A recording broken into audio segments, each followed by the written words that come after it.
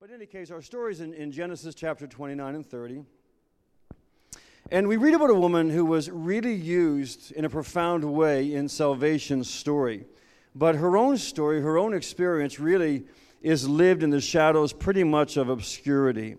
As I mentioned, her name is Leah. And as I was reading her story, I thought, Leah really is a case study of rejection. And how rejection, if it's left unhealed, it will really show itself up in our lives in unhealthy ways and in sinful ways. And in Leah's life, we see the effects of rejection, and we also learn in a beautiful way how we can seek God for healing and what God can really do to bring freedom into our lives. I think every one of us here this morning, I know every one of us here this morning, we have experienced rejection in some way or another. And when I say that word, nothing may come to your mind, but there's ways, as we'll see in a few moments, that we actually act out and reveal that there is rejection in our heart. Now, when I talk about rejection this morning, I'm not talking about as if it's an excuse, for us to blame other people for some of our choices and for some of our actions. That's our responsibility. But the point is, we all experience rejection. For example, I'm not a clinical psychologist, but I think it's pretty common for many people here, or for some people here, that maybe you had grown up without the real love or affirmation of one of your parents or both of your parents. Maybe you felt close to one, but never close to the other. It doesn't mean that your parents didn't love you in their own way, but maybe you were just different personalities. That can happen sometimes. You just didn't connect, or maybe they connected more with one of your siblings, and you kind of felt like you were left out of things, or maybe you weren't the favored child. Maybe you experienced some kind of abuse as a child, or maybe abuse even as an adult or in your marriage relationship. Any of us here this morning ever experienced, at any time in our life, growing up or as an adult, where you liked somebody and they didn't like you back? Yeah, maybe, or have you ever had the experience when you were younger when you really liked somebody or dated somebody and they dumped you? That's never happened to me, but actually I think it did once or twice. But maybe as an adult you've gone through separation, or you've gone through divorce. That's devastating, of course. You've known the pain as a parent, maybe. I know there's some parents in our congregation. We experienced my own family of knowing the pain of having a child reject you. You love your child, you've raised your child, and they for some reason have turned their back on you. I'm not talking about Ben and Alex. I'm talking about my sibling and my family. In case you're wondering. Maybe it's work-related. Maybe you were passed on for a position at work or for a raise, or maybe even worse, maybe you were fired from your job. It doesn't really matter how successful you are. It doesn't matter how driven you are. It doesn't matter how accomplished you may be. Every single one of us have been touched by rejection. In fact, there are many people who are very driven, and at the heart, the reason for their drivenness is because of rejection in the past. Because of this striving somehow to overcome what they've experienced. And again, if rejection is left unhealed, the danger is that it can really shape our attitudes. It can shape our behaviors and just how we relate to God and how we relate to people. So I think rejection is a very important thing to understand. It's a pretty big deal. Again, our story begins in Genesis 29, verse 16 and 17. I'm just going to kind of read through Scripture and just share a couple thoughts, and I hope that you maybe have Scripture. If you have a piece of paper, you can jot it down, or of course, you can listen on a podcast later on. Genesis 29, picking up at verse 16. Now Laban had 2 daughters. The name of the older was Leah, and the name of the younger was Rachel. Leah had weak eyes, but Rachel had a lovely figure and was beautiful. Now, I don't think anybody really knows what weak eyes means, but we do know from the Scripture that Rachel had a lovely figure, and she also was beautiful. So whatever weak eyes means, it's probably safe to say it's not a compliment. You've got 2 sisters. Rachel is the pretty one, and then there's Leah. Leah is Rachel's sister. And maybe you know how that feels this morning. You know what it's like to be the other person. So-and-so's brother, so-and-so's sister. If you grew up in a small town, well, that's so-and-so's boy. Or your identity is always connected to somebody other than yourself. Verse 18. Jacob was in love with Rachel, and he said, I'll work for you, speaking to Laban, her father, I'll work for you for 7 years in return for your younger daughter Rachel. Laban said, it's better that I give her to you than to some other man. That's what my father-in-law said to me. Stay here with me. So Jacob served 7 years to get Rachel, but they seemed like only a few days to him because of his love for her. Isn't that sweet? That's where the girls kind of go, oh, why don't you say that to me? Well, that really sounds wonderful. It's a beautiful story, but you have to ask yourself, how did Rachel feel in that situation? She's the older sister, and let's be honest, it seems like she's the homely sister, right? She's a home, or not as pretty, of course, as her younger sister, and her younger sister has won the affection of this handsome cousin, this man Jacob. Verse 21, then Jacob said to Laban, give me my wife, my time is complete, and I want to make love to her. Tell us how you really feel. Can you imagine going to your father-in-law, future father-in-law, and saying that? There's got to be something lost here in the translation. This is NIV. So Laban brought together all the people of the place and gave a feast. But when evening came, he took his daughter Leah and brought her to Jacob. Jacob must have been wasted. That's all I can say. Which he probably was. I mean, the wine was flowing, the partying. So anyways, brought her to Jacob. I'm really tired. Okay.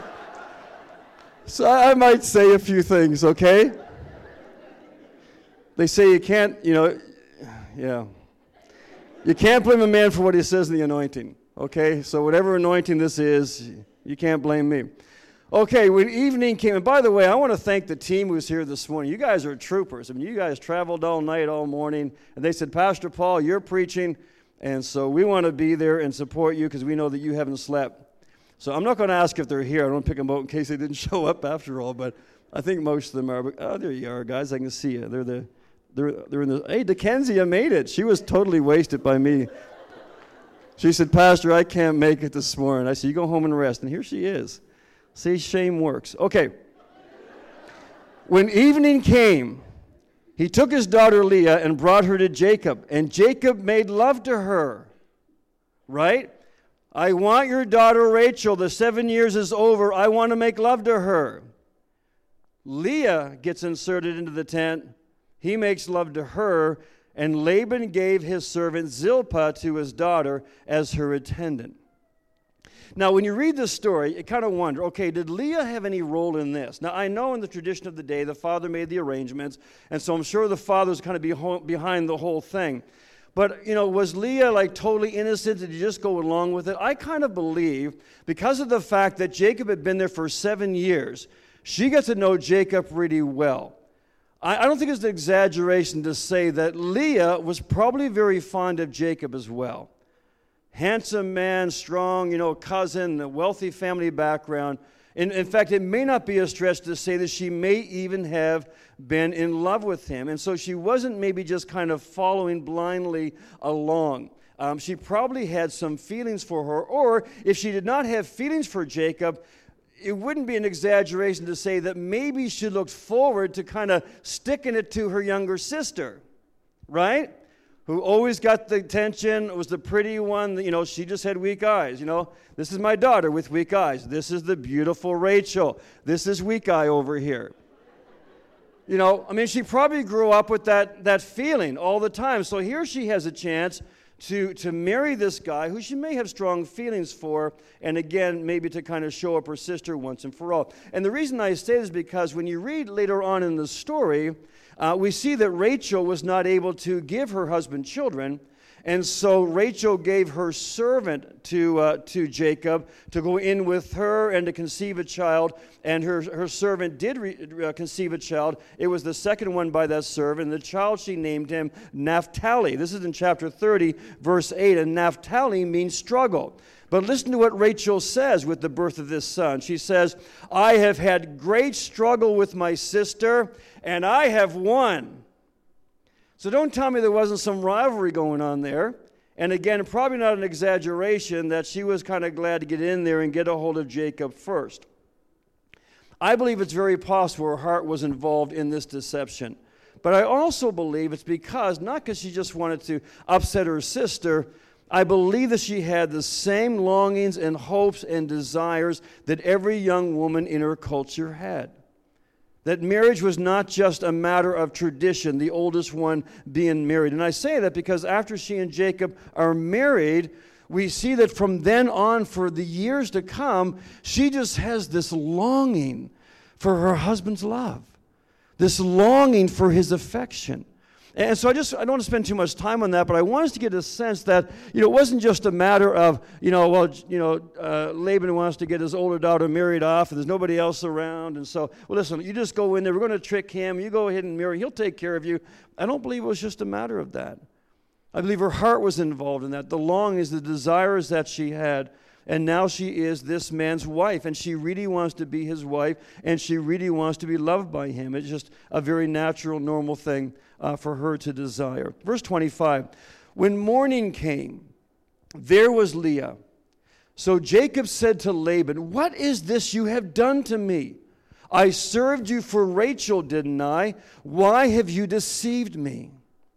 Now I want you to imagine for a moment that you are Jacob.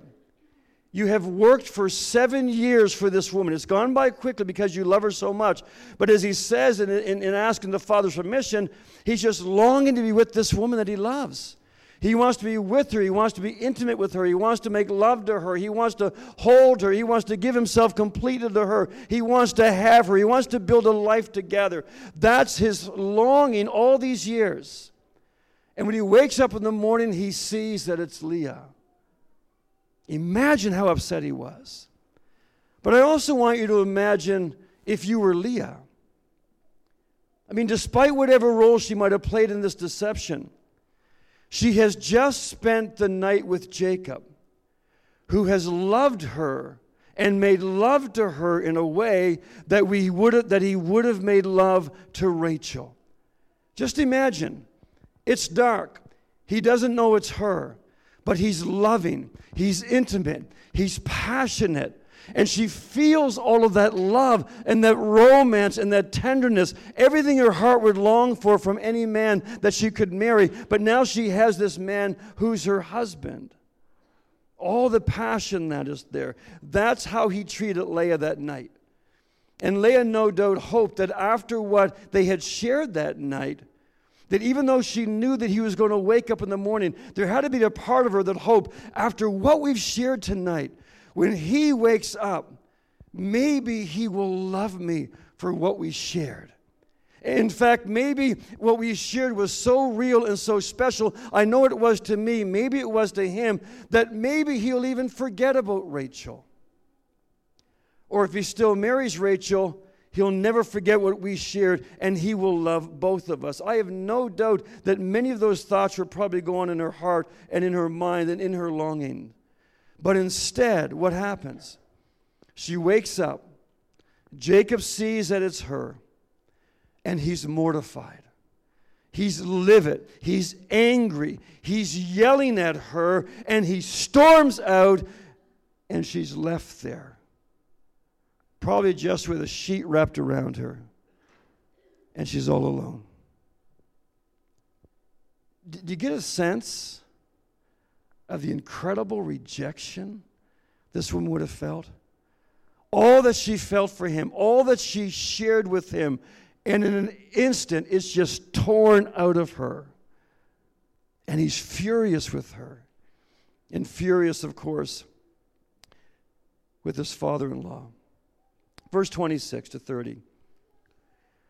Laban replied, "It is not our custom here to give the younger daughter in marriage before the older one. Finish this daughter's bridal week, then we will give you the younger one also, in return for another 7 years of work." And Jacob did so. Just notice what he says here. He finished the week with Leah. Doesn't that sound cold? He finished the week with Leah. And then Laban gave him his daughter Rachel to be his wife. Laban gave his servant Bilhah to his daughter Rachel as her attendant. Jacob made love to Rachel also, and his love for Rachel was greater than his love for Leah, and he worked for Laban another 7 years.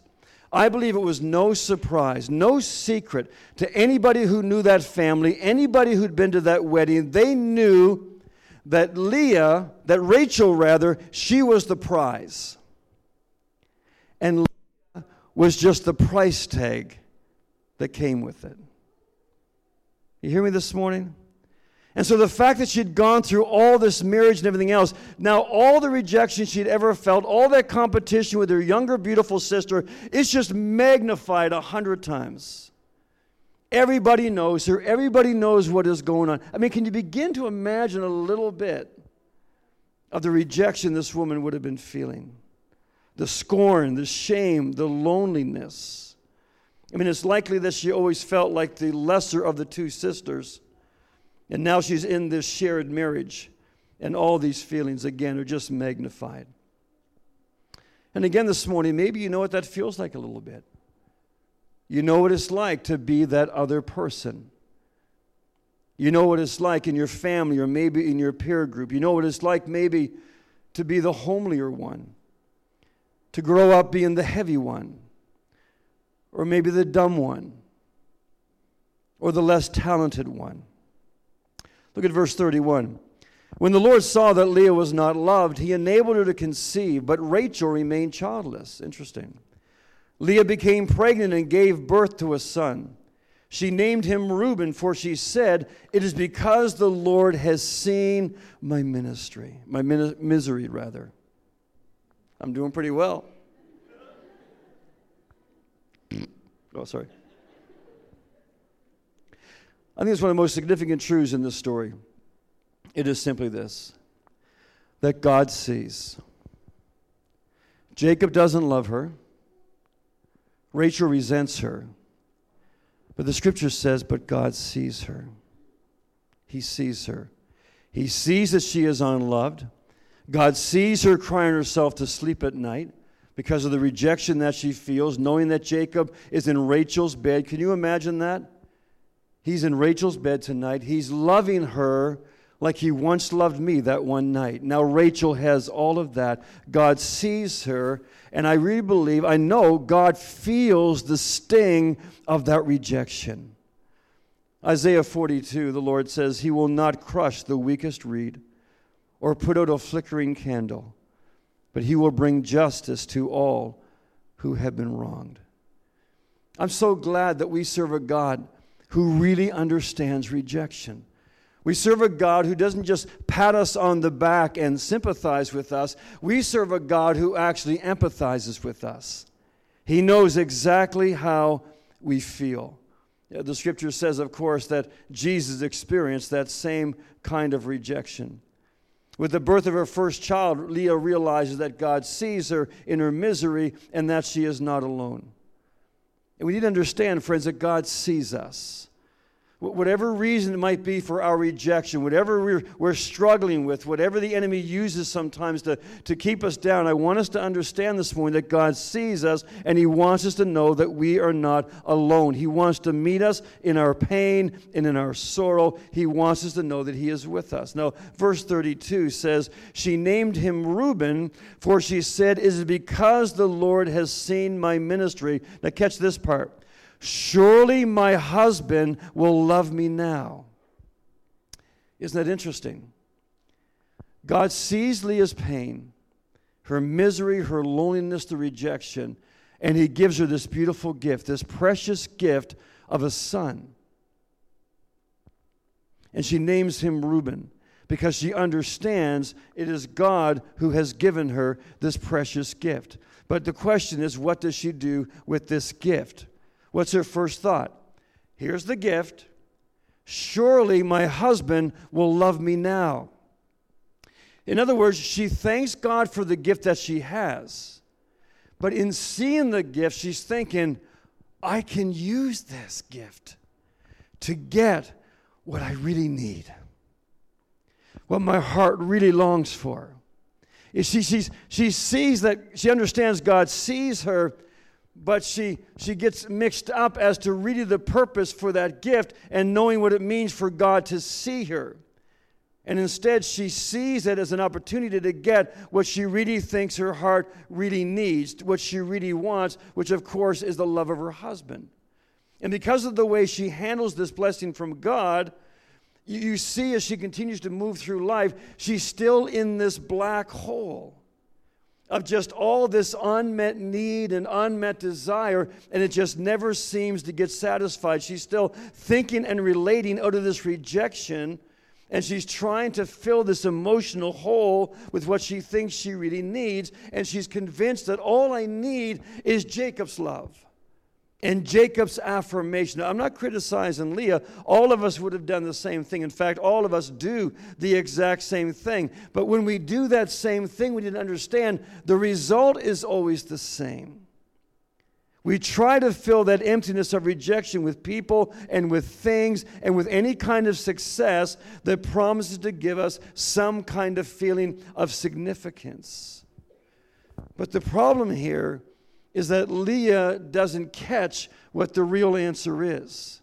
That the answer for her search for acceptance, the answer for her sense of success and significance and meaning is found not in her husband, but first and foremost in the relationship with this God who sees her and who loves her. And as we'll see in a moment, has this incredible plan for her. And friends, when we respond to life out of this identity that's rooted in rejection, rather than really rooted in the knowledge that God sees us, then we're always going to be in this black hole.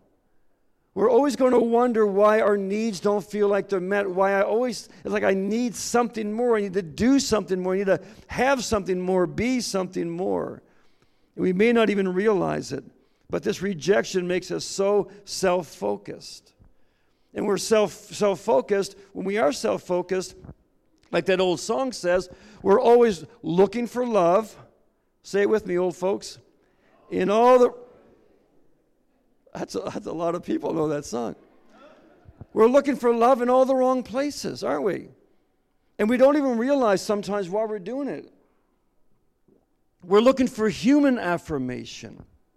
And when we do that, we're hindered from living out of the greatest commandments of Scripture and experiencing the greatest joys that God has for us. Jesus summed it up this way. He said, listen, this is what life is all about. I'm going to give it to you real simple. Love God and love people. That's the essence of life. That's the essence of fulfillment. That's where you find your joy and affirmation. That's where success is. That you love God with all your heart, soul, mind, and strength, and you love other people as you love yourself. You're not using people, but you can love people because you know who you are. You know the God who sees you. Well, what are some of the evidences that we are living out of this rejection? I know I'm talking this morning, and some are thinking, Pastor, this has nothing to do with me. I have no issue with rejection. Well, you may think you don't. And again, I'm not a clinical psychologist, but I can promise you this. If any of these fruit are a part of your psyche, a part of your personhood, then it's because there's rejection in there. And friends, all of us have experienced rejection in some way or another. Let me just give you a few ideas of what those things might be. The first fruit I would just call producing. Producing. What did Leah say in verse 32? The Lord has looked upon my affliction. What? Now my husband will love me. Verse 33, 34. She conceived again. And when she gave birth to a son, she said, because the Lord heard that I am not loved, he gave me this one too. So she named him Simeon. Again she conceived, and when she gave birth to a son, she said, now at last my husband will become attached to me, because I have borne him 3 sons. So she named him Levi. Leah bears 3 sons. The first son she names because she says, God has seen me. The second son she names because God has heard me. The third son she names because she believes now, having 3, that I'll finally be attached. My husband will be attached to me. What does that mean? It means that Leah is trying to win the love of her husband based upon what she can produce for him. And what she can produce in that culture was babies. And so the question I have for us this morning is this. What is it you are trying to produce to earn somebody's love, to earn the respect, to earn their affirmation, whatever it is that you are longing for? What is it that you are doing? Or what is it that you are doing or driving yourself to do or involved in doing so that you can even have this sense of loving yourself or respecting yourself or making yourself feel like I am important. I do matter. I am successful. Who are you trying to win the approval of based on what you can produce? You're going to find this hard to believe, but for years growing up, I used to use my outgoing personality to win the accolades of others. I used to use my athletic skill. Believe it or not, I had some back then. God gave me a natural ability to engage with people, even though, like Leah, I was pretty average on most other things. I mean, academically, I was an average student. I was like a B-plus student. That's average, right? I was a B-plus student. Some of you going, well, maybe I was smarter than you, but I was an average student. That slipped out. I'm tired. I was a B-plus student. I actually skipped grade 1, which was kind of wonderful because I was one of the few kids that actually lined up the balloons with the clowns and the peanuts with the squirrels. And I was a brilliant, I guess, so I skipped grade 1. We were into grade 2, which is kind of nice because I graduated earlier, but the problem was for the rest of my 11 years or whatever it was, 10, 11 years in front of me, I was always the shortest kid. I was always the smallest kid in my class. And so I always had to try to fit in, I mean, all the guys were bigger than me. All the girls were bigger than me. They were definitely more mature than me. I was always catching up. I was always the shortest guy in everything I did. I was like 4'11" till forever. Forever. And if Laura Lush is here, I apologize, but that was short for me back then, okay? I was a tiny little guy. And so what I would do is I would use my wit, I would use my sense of humor to fit into the crowd, and when it came to athletics, I worked really hard to compete at the highest levels that I could compete in because I wanted to fit into that crowd too. Now, these abilities were not bad. God gave them to me. The problem was that I used them to prove to myself and to others that I was significant, that I was worthwhile, I was worth knowing, oh, there you are, Lord. Zacchaeus, come down. I can say that to the Lushes because I just spent a week with their son and took care of him and he did great. But in any case, so the abilities themselves, they weren't bad. But the problem was I had used some of these gifts that God had given to me. My kids are down there. I am so politically incorrect with them. I've given up a long time ago. But you know what? I still use some of those abilities today because they are gifts that God wants me to use. But here's the key. If I don't deal with rejection, if I don't deal as a man, as a father, as a pastor, as a husband, if I don't deal with the fear of rejection, then I will use the gifts that God has given me as some kind of currency to get what I think I really need. Do you hear me this morning? I'll use what God has given to me rather than depending on Him and trusting Him and allowing Him to use those gifts and in my relationship with Him and knowing that He is the God who sees me and who hears me and that I'm attached to Him. If I don't understand that, I will spoil the very gifts and talents God has given to me, always chasing after people to affirm me. Always hoping that I'm good enough and, professional enough, successful enough, whatever it may be, that somehow people who are important to me, that I feel that I have their affirmation and their approval. And you know what? When you do that, you can have a whole lot of success on this level, but you'll still be empty inside because no matter how much you accomplish, what accolades you get, what crowds you draw, it doesn't matter. All that really matters is in your heart of heart knowing that the God who made you and loved you says, "You're my child, and I love you, and I'm pleased with you." whether you do that stuff or not. You're my child. That's what John said. It's marvelous how much the Father has loved us that we should be called the children of God. And John says, and in case you didn't get it, that's what we are. We are the children of God. It doesn't get any better than that. You don't have to produce to get affirmation from the Lord. A second fruit of rejection is pretending. If we believe the message of rejection, that we are somehow inferior or undesirable, what are we going to do? We're always going to try to hide those parts of us that we don't think are desirable to other people so that we'll look like we're somebody else that we're not really.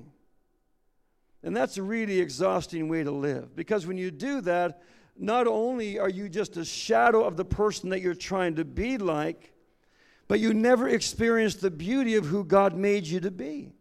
And you never get to experience what God would truly do through you if you would just depend on Him. The reality is we have no confidence, we have no faith when we're pretending. A third fruit of rejection is withdrawal. You ever heard the expression, once burned, twice shy? That works for most. Didn't work for Ben. Ben had this habit as a child. He wasn't tall enough to reach this to see over the stove, but he could reach it. And he just loved touching hot burners for some reason. In fact, I think he did it twice in one night. Got his hand all healed up, and back he went. And by that time, you just kind of go, hey, you deserve it. Medication's over there if you want it. I can't help you. But, no, he just did it a couple times. But, the fact is, if we're always getting burned by something, let's say we're always getting burned by the stove, what's going to happen? After a while, we're going to wonder if we even need a stove, right? Like, this thing just burns me. Like, what's the use of this thing? It's just there. And the same happens with people, and the same happens with situations, right? Somebody hurts us, or a situation that we don't like has hurt us. And over time, if we're not careful, if we don't deal with what we're experiencing, what we're feeling, that rejection, what do? We begin to actually avoid that particular situation. We avoid even that person, right? I mean, we might have an excuse. We might say we just don't like them. But the reality is we're just tired of getting burned by them. And so again, if we're not dealing with this reality, then we end up not doing what God's called us to do. We don't put ourselves into situations or with the people that God wants us to touch because we're afraid, again, of being rejected. And then a final one is control. Chapter 30, verses 1 to 15. I'm just going to read through quickly.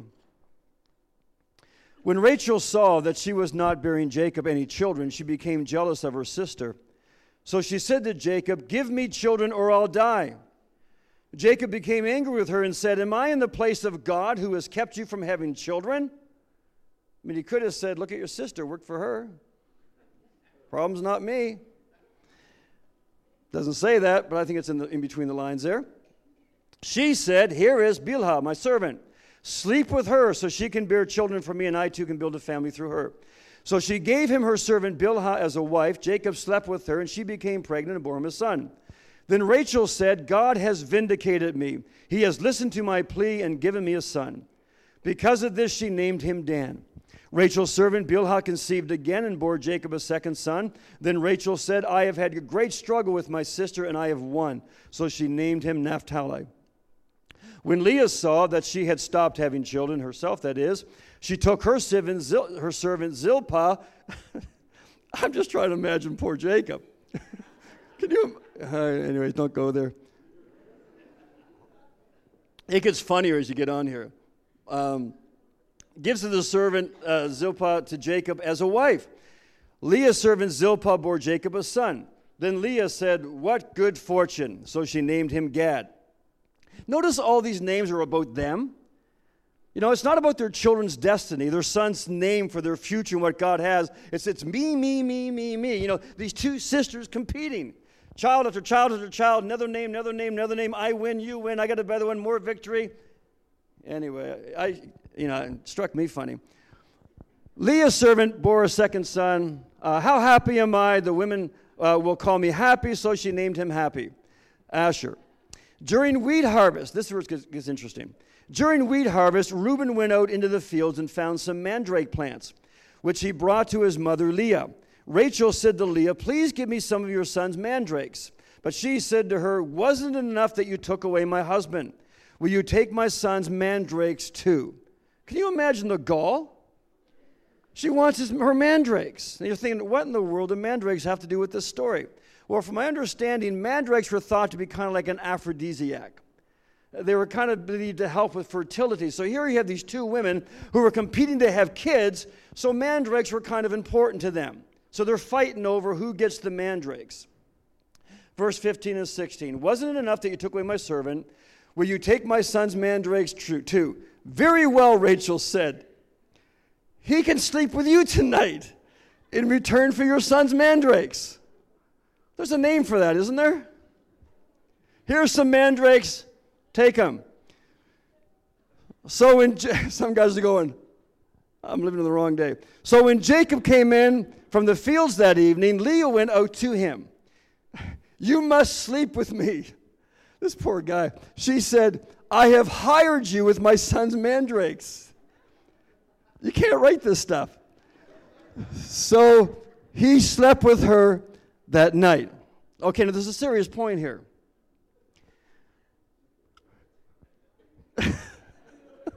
I'm sorry, I'm so tired.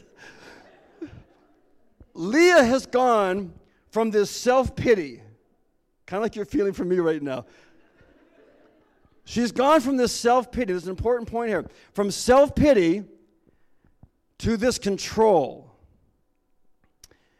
She makes this shameless arrangement with her sister to buy a night with Jacob, and then she brazenly goes out to Jacob and tells him that he has no choice. He's been hired for the night. And basically, this is her attitude. I really believe this is what she's kind of saying. Jacob, if you're not going to love me, if you're not going to be what I need you to be, then at least I can use you for something else. If you're not going to give me your heart, if you're not going to be what I want you to be, then I'm going to use you for some other reason. And friends, rejection causes us to withdraw in our relationships, to withdraw emotionally, spiritually, in healthy relationships, and instead we begin to use people to further our own ends. If you don't deal with rejection, wherever its root has been, whether before your marriage or in your marriage, I can promise you, you will always look at your spouse who is there to meet your need, whatever it may be. And you will only give what you have to give, what you want to give, when you want to give it, and you will give it when you want to get what you want. That's not the love Jesus demonstrated. It's not the love Jesus commands us to show one another. To put the other before ourselves, to meet their needs before ourselves, to esteem them higher than ourselves. That's not the love of Christ. That's a so-called love that comes out of this sense of rejection. Because of what I feel is lacking, I'm going to use what God has given me, or I'm going to use that person to get what it is to meet my own need. We do it in our interactions with other people, in the workplace, at school, at home. We look at people for what they can add to our life rather than as individuals whom God loves and God wants to use us to enhance their lives. And friends, we can do it in ministry. I see it all the time. We can do what we do in ministry because we like the credit. We like the accolades. We might even do it because we just like doing it. We're fulfilled in doing it. But if we're honest, we're not doing it because we actually love the people and have an interest in seeing them grow and to guide them in their walk with Christ. We can actually use people in ministry to make ourselves look good. In fact, I'm convinced that many in ministry today, that's the driving force behind all the church growth movements, all the strategies, all the stuff that goes on. It's just about, how do I look successful? How do I feel affirmed, validated? How do I feel like I'm measuring up? It doesn't have so much to do nowadays with whether or not I'm connected with God, whether or not I'm anointed, whether or not I'm doing what God wants to do. I'm successful in His eyes. It's just how am I successful compared to this ministry or this person or this event, wherever the case may be. And if you're not careful, even in ministry, you can use people simply to make yourself feel affirmed. None of us are immune to it. I'm going to ask Tanya to come back at this time, if you would, Tanya.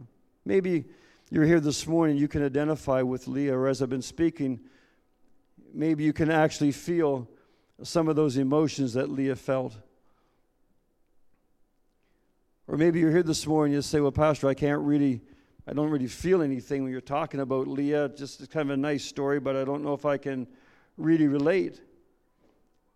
But if you're honest this morning, if you're really honest with yourself, you can relate to some of the fruit. You see some of that stuff in your own life. You can relate this morning to this pressure of producing.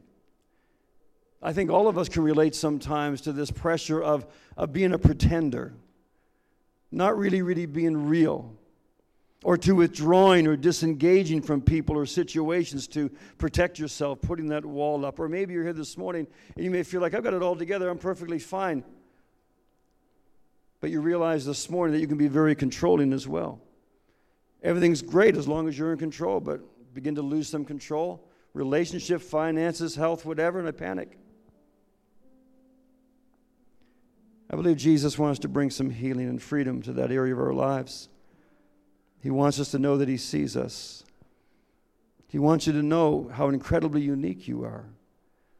He wants you to know the gifts that He has given to you. He wants you to know that He could give a rip of how anybody else sees you or how you measure up in their eyes. He could care less. He's not impressed by what impresses us, friends. He's not impressed by the people you try to impress. He could care less. Doesn't mean a thing. That's why He wants us to understand, not in a fearful way, but in a thankful way. You know, so often we look at the judgment seat of Christ, the bema seat of Christ, and if you remember, the bema seat of Christ is just one step. It just means that it's just you and Jesus. And you know, even as Christians in our twisted way, we think of the bema seat as kind of like, well, it's going to be me in front of the Lord. It's going to be terrifying. I believe the reason it's one-on-one is not because He's ready to unload on you. It's one-on-one. Because, Deborah, would you come here for a second? It's one-on-one. Because He just wants it to be you and Him when He's talking to you. Hey, Deborah, I'm so proud of you.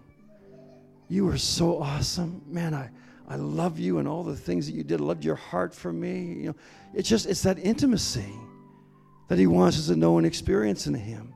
Thanks, Deborah.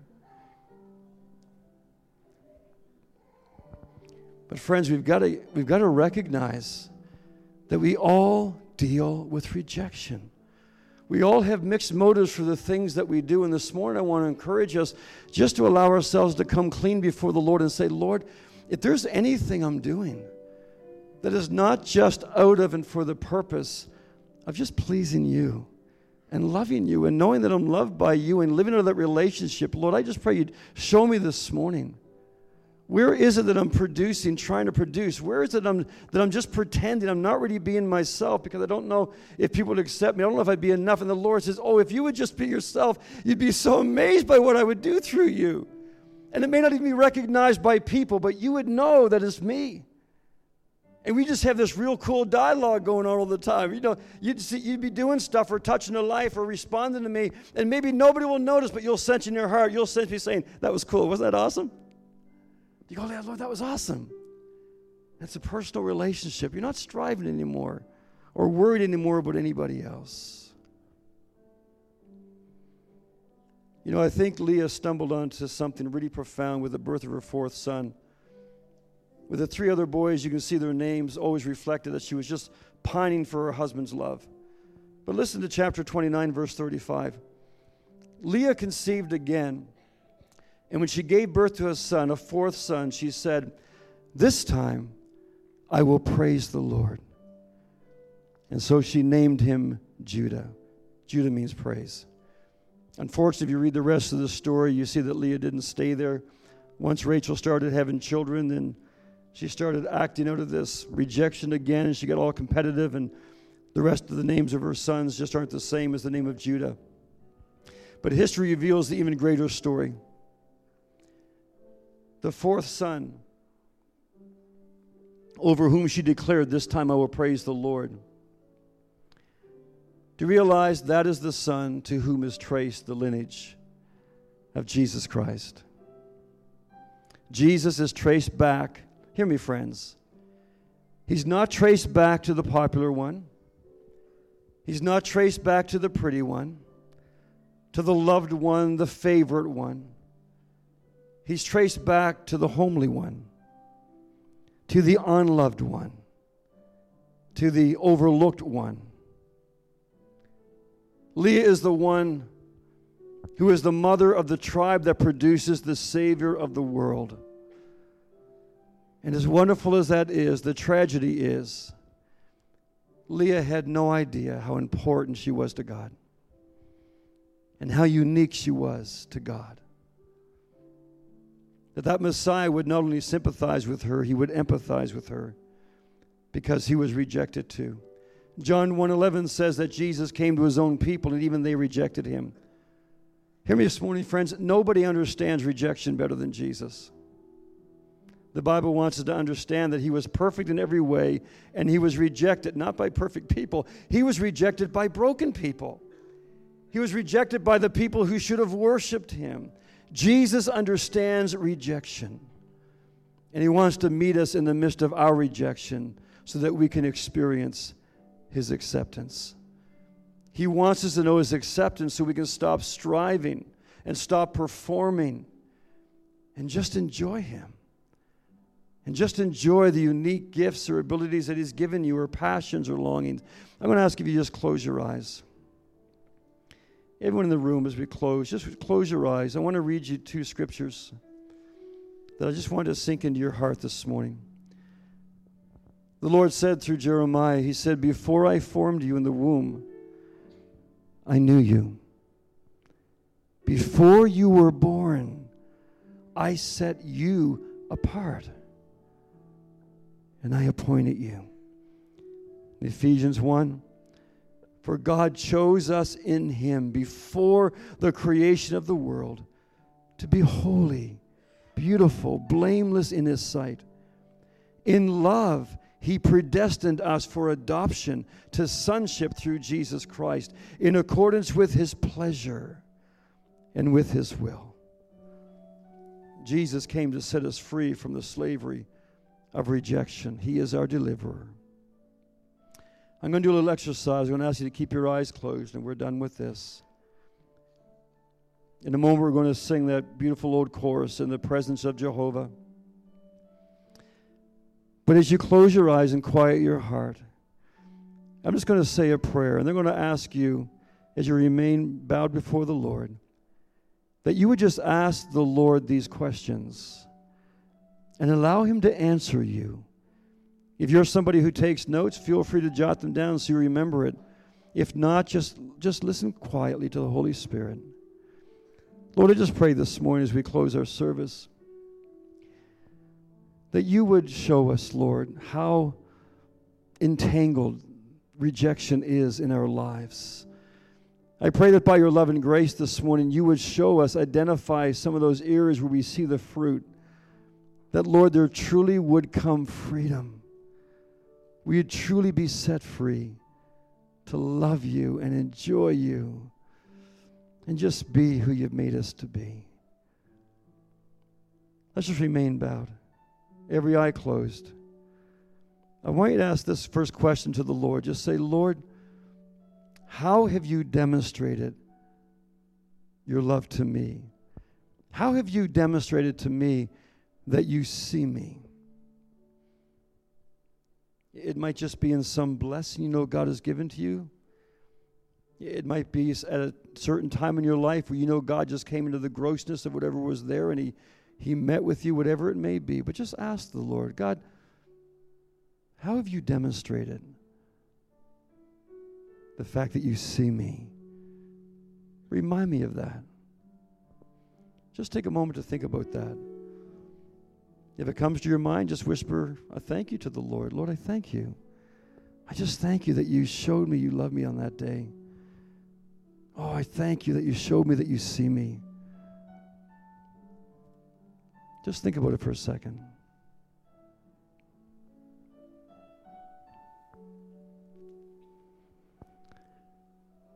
And now I want you to ask the Lord this question. "Lord,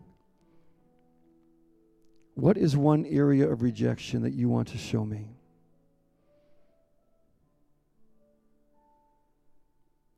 What was that situation? What was that person? What was that thought, that lie I believed? Just allow the Lord to show you where you have felt rejection in your life. It could be from your spouse, young, old, doesn't matter. Just a time when you felt that sting of rejection. One memory that the Lord would just highlight right now. Just think for a moment.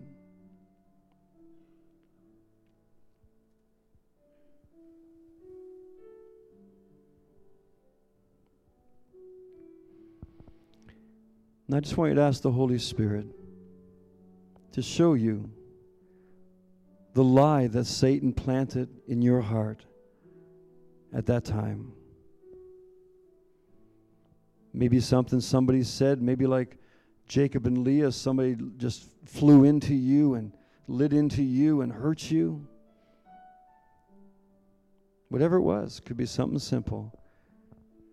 But Holy Spirit, I pray right now you just show us what lie we believed from the devil in that moment, what lie we embraced, and now we've been living out of that.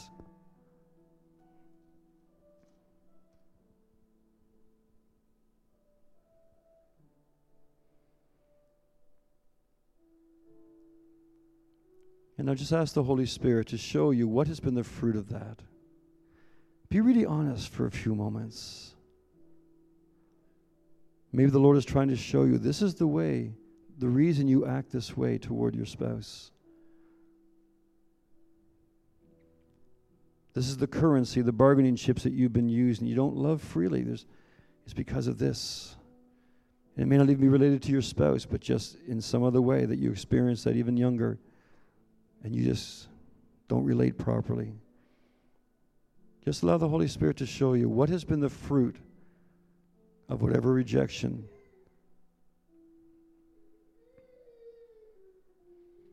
And then finally this morning, would you just ask the Lord, Lord, what truth do you want me to know to counter that lie? What's the truth about who I am? The truth about how you see me? And Lord, I pray you'd help us to not just mentally see that, feel your truth, your word, of how you truly see us. What's the truth, Lord, about how you see us and how you relate to us?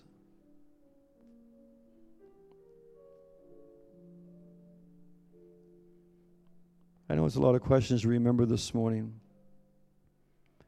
But as we're still bowed, and we're going to close with this song,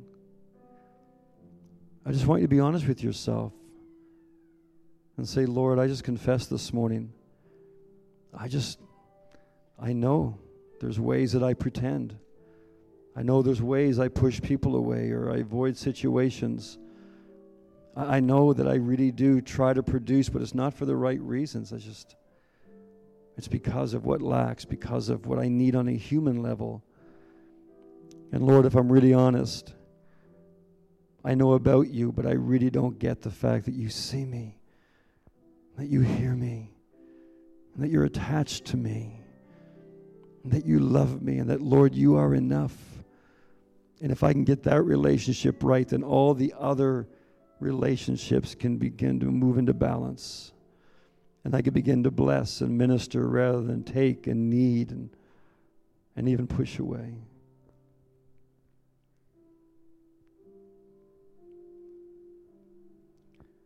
I'm just going to sing this song softly.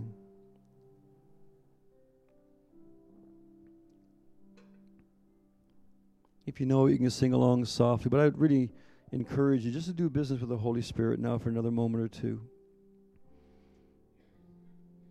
But it says, in the presence of Jehovah, troubles vanish, hearts are mended in the presence of the King. Would you just allow the Holy Spirit to do that right now? Would you allow him just to love you, to wash away, expose, and eliminate the enemy's lies to you, to reveal to you the truth of who you really are? You are not the other one in his eyes. You are the only one. The only one. And he is so in love with you. Thank you, Lord Jesus.